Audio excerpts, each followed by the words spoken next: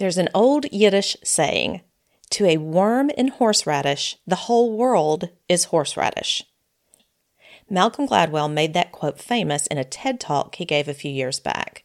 He used it to illustrate worldview. People can only experience the world through their own lens, through their own everyday experiences, their culture, where they live, where they spend their time, and who they spend their time with.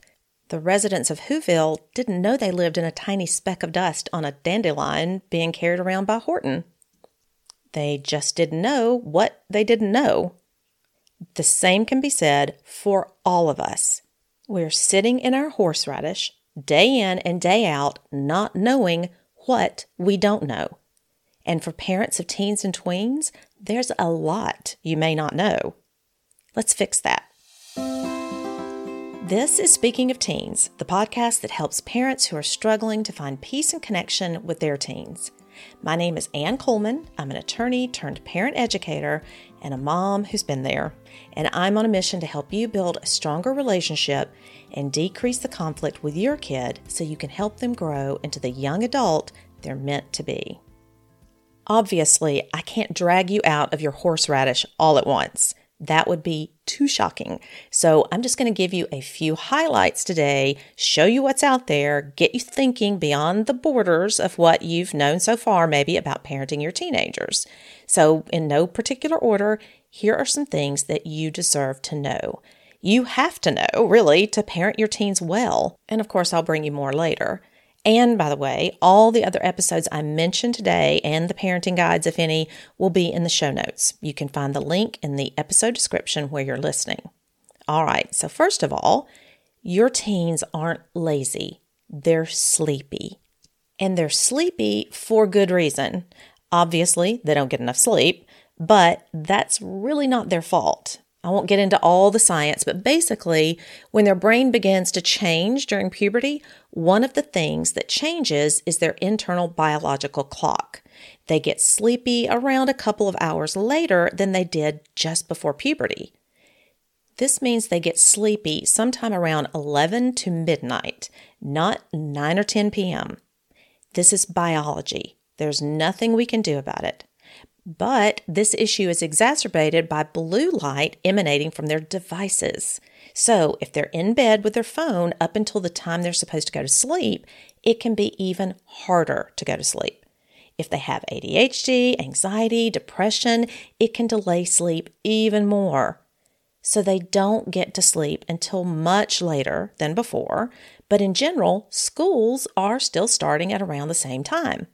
It's simple math. They get around 2 hours less sleep than they did before puberty. And some schools are trying to help by starting at 8:30 or 8:45, but when you're going to sleep at around midnight and getting up between 6 and 7, maybe 7:30 if you're lucky, you're still coming up between 2 and 3 hours short of the 9.25 hours of sleep needed for teens for their optimum functioning. So your teen is chronically sleep deprived. So fussing at them about getting up early in the morning or going to sleep earlier at night will probably do no good. It will actually probably make things worse. So what can you do? Well, listen to episode 58, all about teen sleep, and download my ebook, Why Doesn't My Teen Sleep?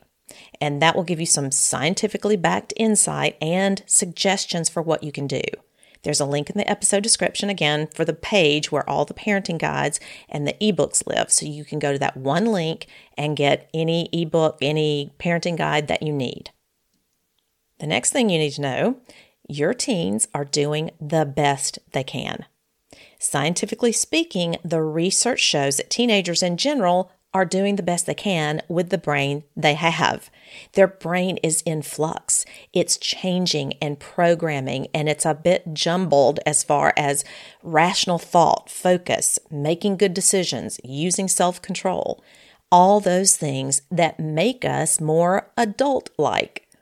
Their emotions are a mess. They do stupid things, all because of their brain's wiring. They're not doing it on purpose. If they could do better right now, they would do better. They don't want to act and feel the way they do. They really don't. But if they could help it, they would. So all this business about, I know you could do better if you just try, put it out of your mind. Yes, it sometimes seems like they just don't care and that they're doing things that make no sense. And if they just put forth the tiniest bit of effort or think for a second or use common sense, well, you're talking about a fully finished brain now. And that's not what they have. You're not going to be able to change that fact. You can punish and lecture and bribe and reward, but it's not going to change what they have to work with. They want to please you and they want to do good, but they need help from you. You have to learn how to communicate with them and teach them and guide them and model for them, because the external control stuff just doesn't work. Listen to episodes 3, 4, 16, and 30 for related information. Next, you need to know that your teens' brains are on emotional overdrive. Because of the way their brain is changing, teens have an extremely difficult time managing their emotions. They can be volatile at times. Again, this is their brain and not a conscious decision they're making. They are not trying to manipulate you, not most of the time, and they are not doing it on purpose. It's a really cruel joke of Mother Nature to make kids so emotional when they're going through the most stressful time in their lives anyway. Just understand that when they're emotional, their brain is going a little haywire, and it's the part that helps them make good decisions and use self-control that goes offline at the same time. So that part of their brain is no help at all. This is why, as a parent, you have to learn how to help them through these emotional moments. You can listen to episodes 3 and 4 and 6 for more. Another important fact you really need to be aware of is that your teens are stressed as hell. Again, with the horseradish, teens and tweens don't know a world outside of your home, their school, their friends, and the internet. Their world is pretty small. It's all they know. They've only been on this earth for 11, 13, 15, 17 years. They've not experienced life yet as you've experienced it. They've never lived alone, may not have been in love yet. Many may have not had a job, never been responsible for another living human being, never had to pay bills, take care of an entire house, and may not have ever even experienced grief yet. So their worldview is much narrower than yours. They can't possibly be expected to see things the way you see it. But you have a much better chance of seeing things the way they see it. You've been a teenager. They've never been an adult. They're concerned about school and grades, either because of internal motivation or externally you're on top of them about it. They're concerned about whether they're in or out with certain friends or friend groups, whether they're left out or ditched, or someone's mad at them or being mean to them or started a rumor or wants to go out with them, or whether they want to go out with someone else. Who's doing what this weekend? They may be concerned about sports and SATs, college, career. All of this is so freaking stressful. They know nothing else. So this is their entire world. Then on top of all this, you add school shooting concerns, climate concern, social unrest, social media, perhaps concerns about their sexuality or gender, a parent's divorce or feuding post-divorce, financial concerns at home. They don't have the adult perspective or emotional regulation to handle these issues in their mind, and they're stressed beyond stressed. On top of that stress, they're getting no sleep. And because of the changes going on in their brain, they're already more emotional, more prone to risky behavior, and even to addictions. Adolescents of this generation have more on them than we realize or acknowledge. And because of that, we end up adding to their stress, making demands of their time and energy and pushing them beyond their capacity to endure. Anxiety, depression, cutting, suicidality, substance use, sheer emotional exhaustion. We need to be much more aware of these issues, empathize, and do our best not to stress them out even more. You can listen to episodes 2, 6, 19, 27, and 66 to learn more. Here's another super important thing you need to know. They need instruction and guidance, and not punishment and control. Part of parenting a teen is making sure they're learning the skills they're going to need when they leave the nest and go out and live in the world. Whether they're going off to college, the military, a job, or backpacking around Europe for a gap year, they need to be able to manage certain things. This is the whole goal of parenting, to make sure our kids are safe and healthy and can make it out in the real world when they get there. And we really don't want them to just make it. We want them to be successful in whatever they choose to do. And while they're still at home with us, some of us want them to do what we say do because we figure this is the best way to teach them how to be an adult. Let's break that down briefly. Demanding obedience from kids or teens is not going to teach them how to be an adult, at least not an independent, thinking, operational, and successful adult. Obedience is for dogs. Let me say that another way. If you're teaching your kids to do what you say without question, you're teaching them to lie down and be a doormat, an unthinking doormat. Talking back is not a bad thing. Talking back is how they learn to take care of themselves and their needs, to stand up for others, to stand up for themselves, to question the status quo, to demand justice. Talking back should be encouraged. For more on that, listen to episode 38. Now, B, if the goal is to keep them safe and healthy and teach them how to be an adult, then punishment is a poor way to do that. When they make a poor choice and say, skip school one day, for example, you can take their phone away for a week. How are you teaching them that it's not a good idea to skip school by taking their phone away for a week? What lesson have they learned here? That you have the power to take away their phone. That's it. And what does that do?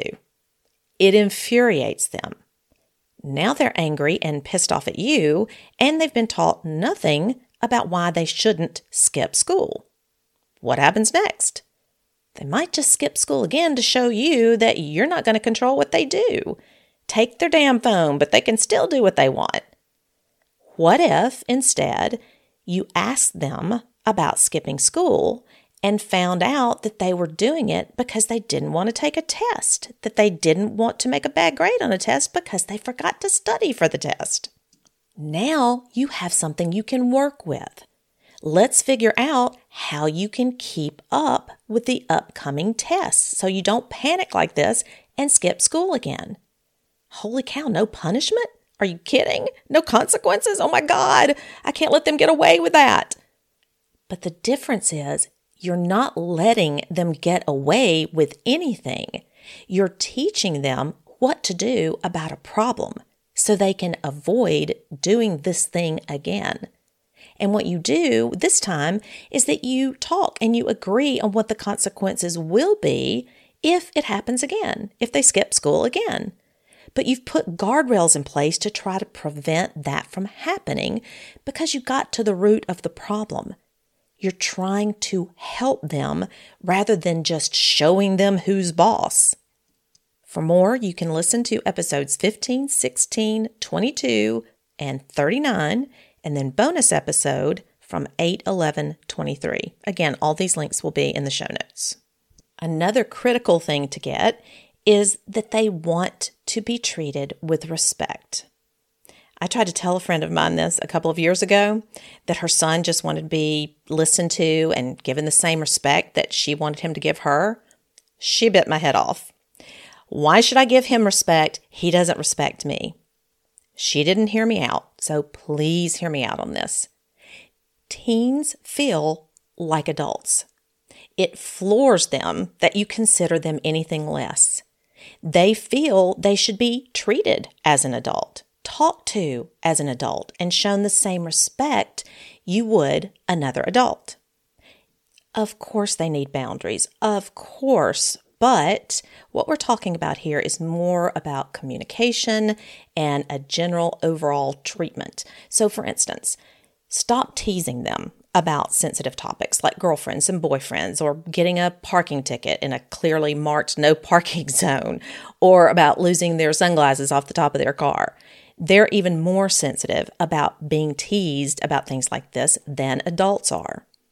Don't ask them to perform in front of an audience unless you discuss it with them first. Like, especially over the holidays. That's why I'm saying this now, because you don't want to say, honey, play your favorite piano piece for grandpa or whatever.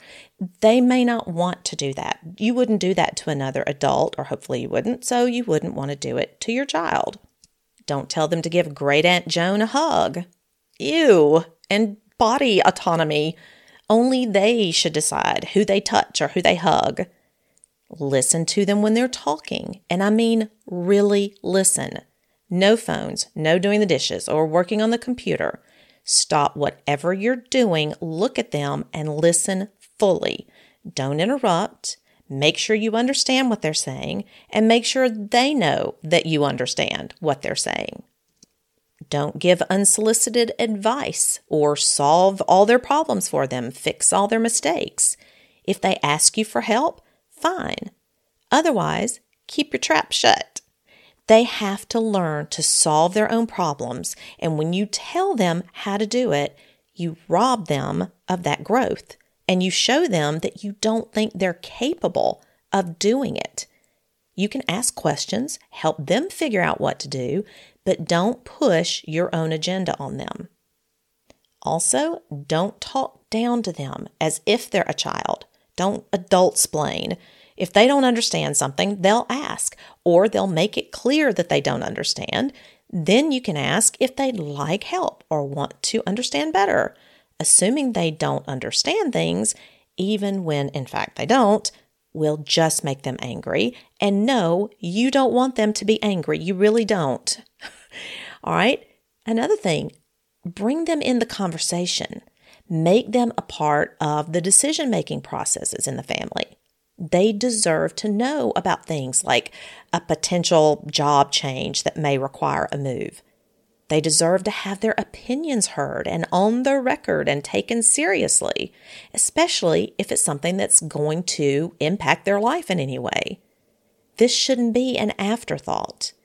Make sure they know their opinion counts, that they have a vote, even if they can't always get what they want. Ask their opinion on smaller issues. Buying a used car? What do you think? Need to look for new health insurance? Explain how that works and enlist their help, even if you don't need it. Show them you value them and respect them as a fellow human, not just the child that you've been raising. You can listen to episodes 15, 26, and 28 for more. And I actually think pretty much all of my parenting guides touch on one or two of these issues, so just grab them all. All right. That's it for Speaking of Teens today. Thank you so much for listening. And if you enjoy the show, I would really, really appreciate it if you'd help spread the word and let other parents know that it's helpful. I really want to help as many parents as possible. If you do appreciate it, your friends will too. And thank you so much if you're already doing this. Also, you can join us in the Speaking of Teens Facebook group. The link is right there at the very bottom of your show description in your app. And hey, I'm back on Instagram at Speaking of Teens Podcast. All right, until next time, remember, a little change goes a long way.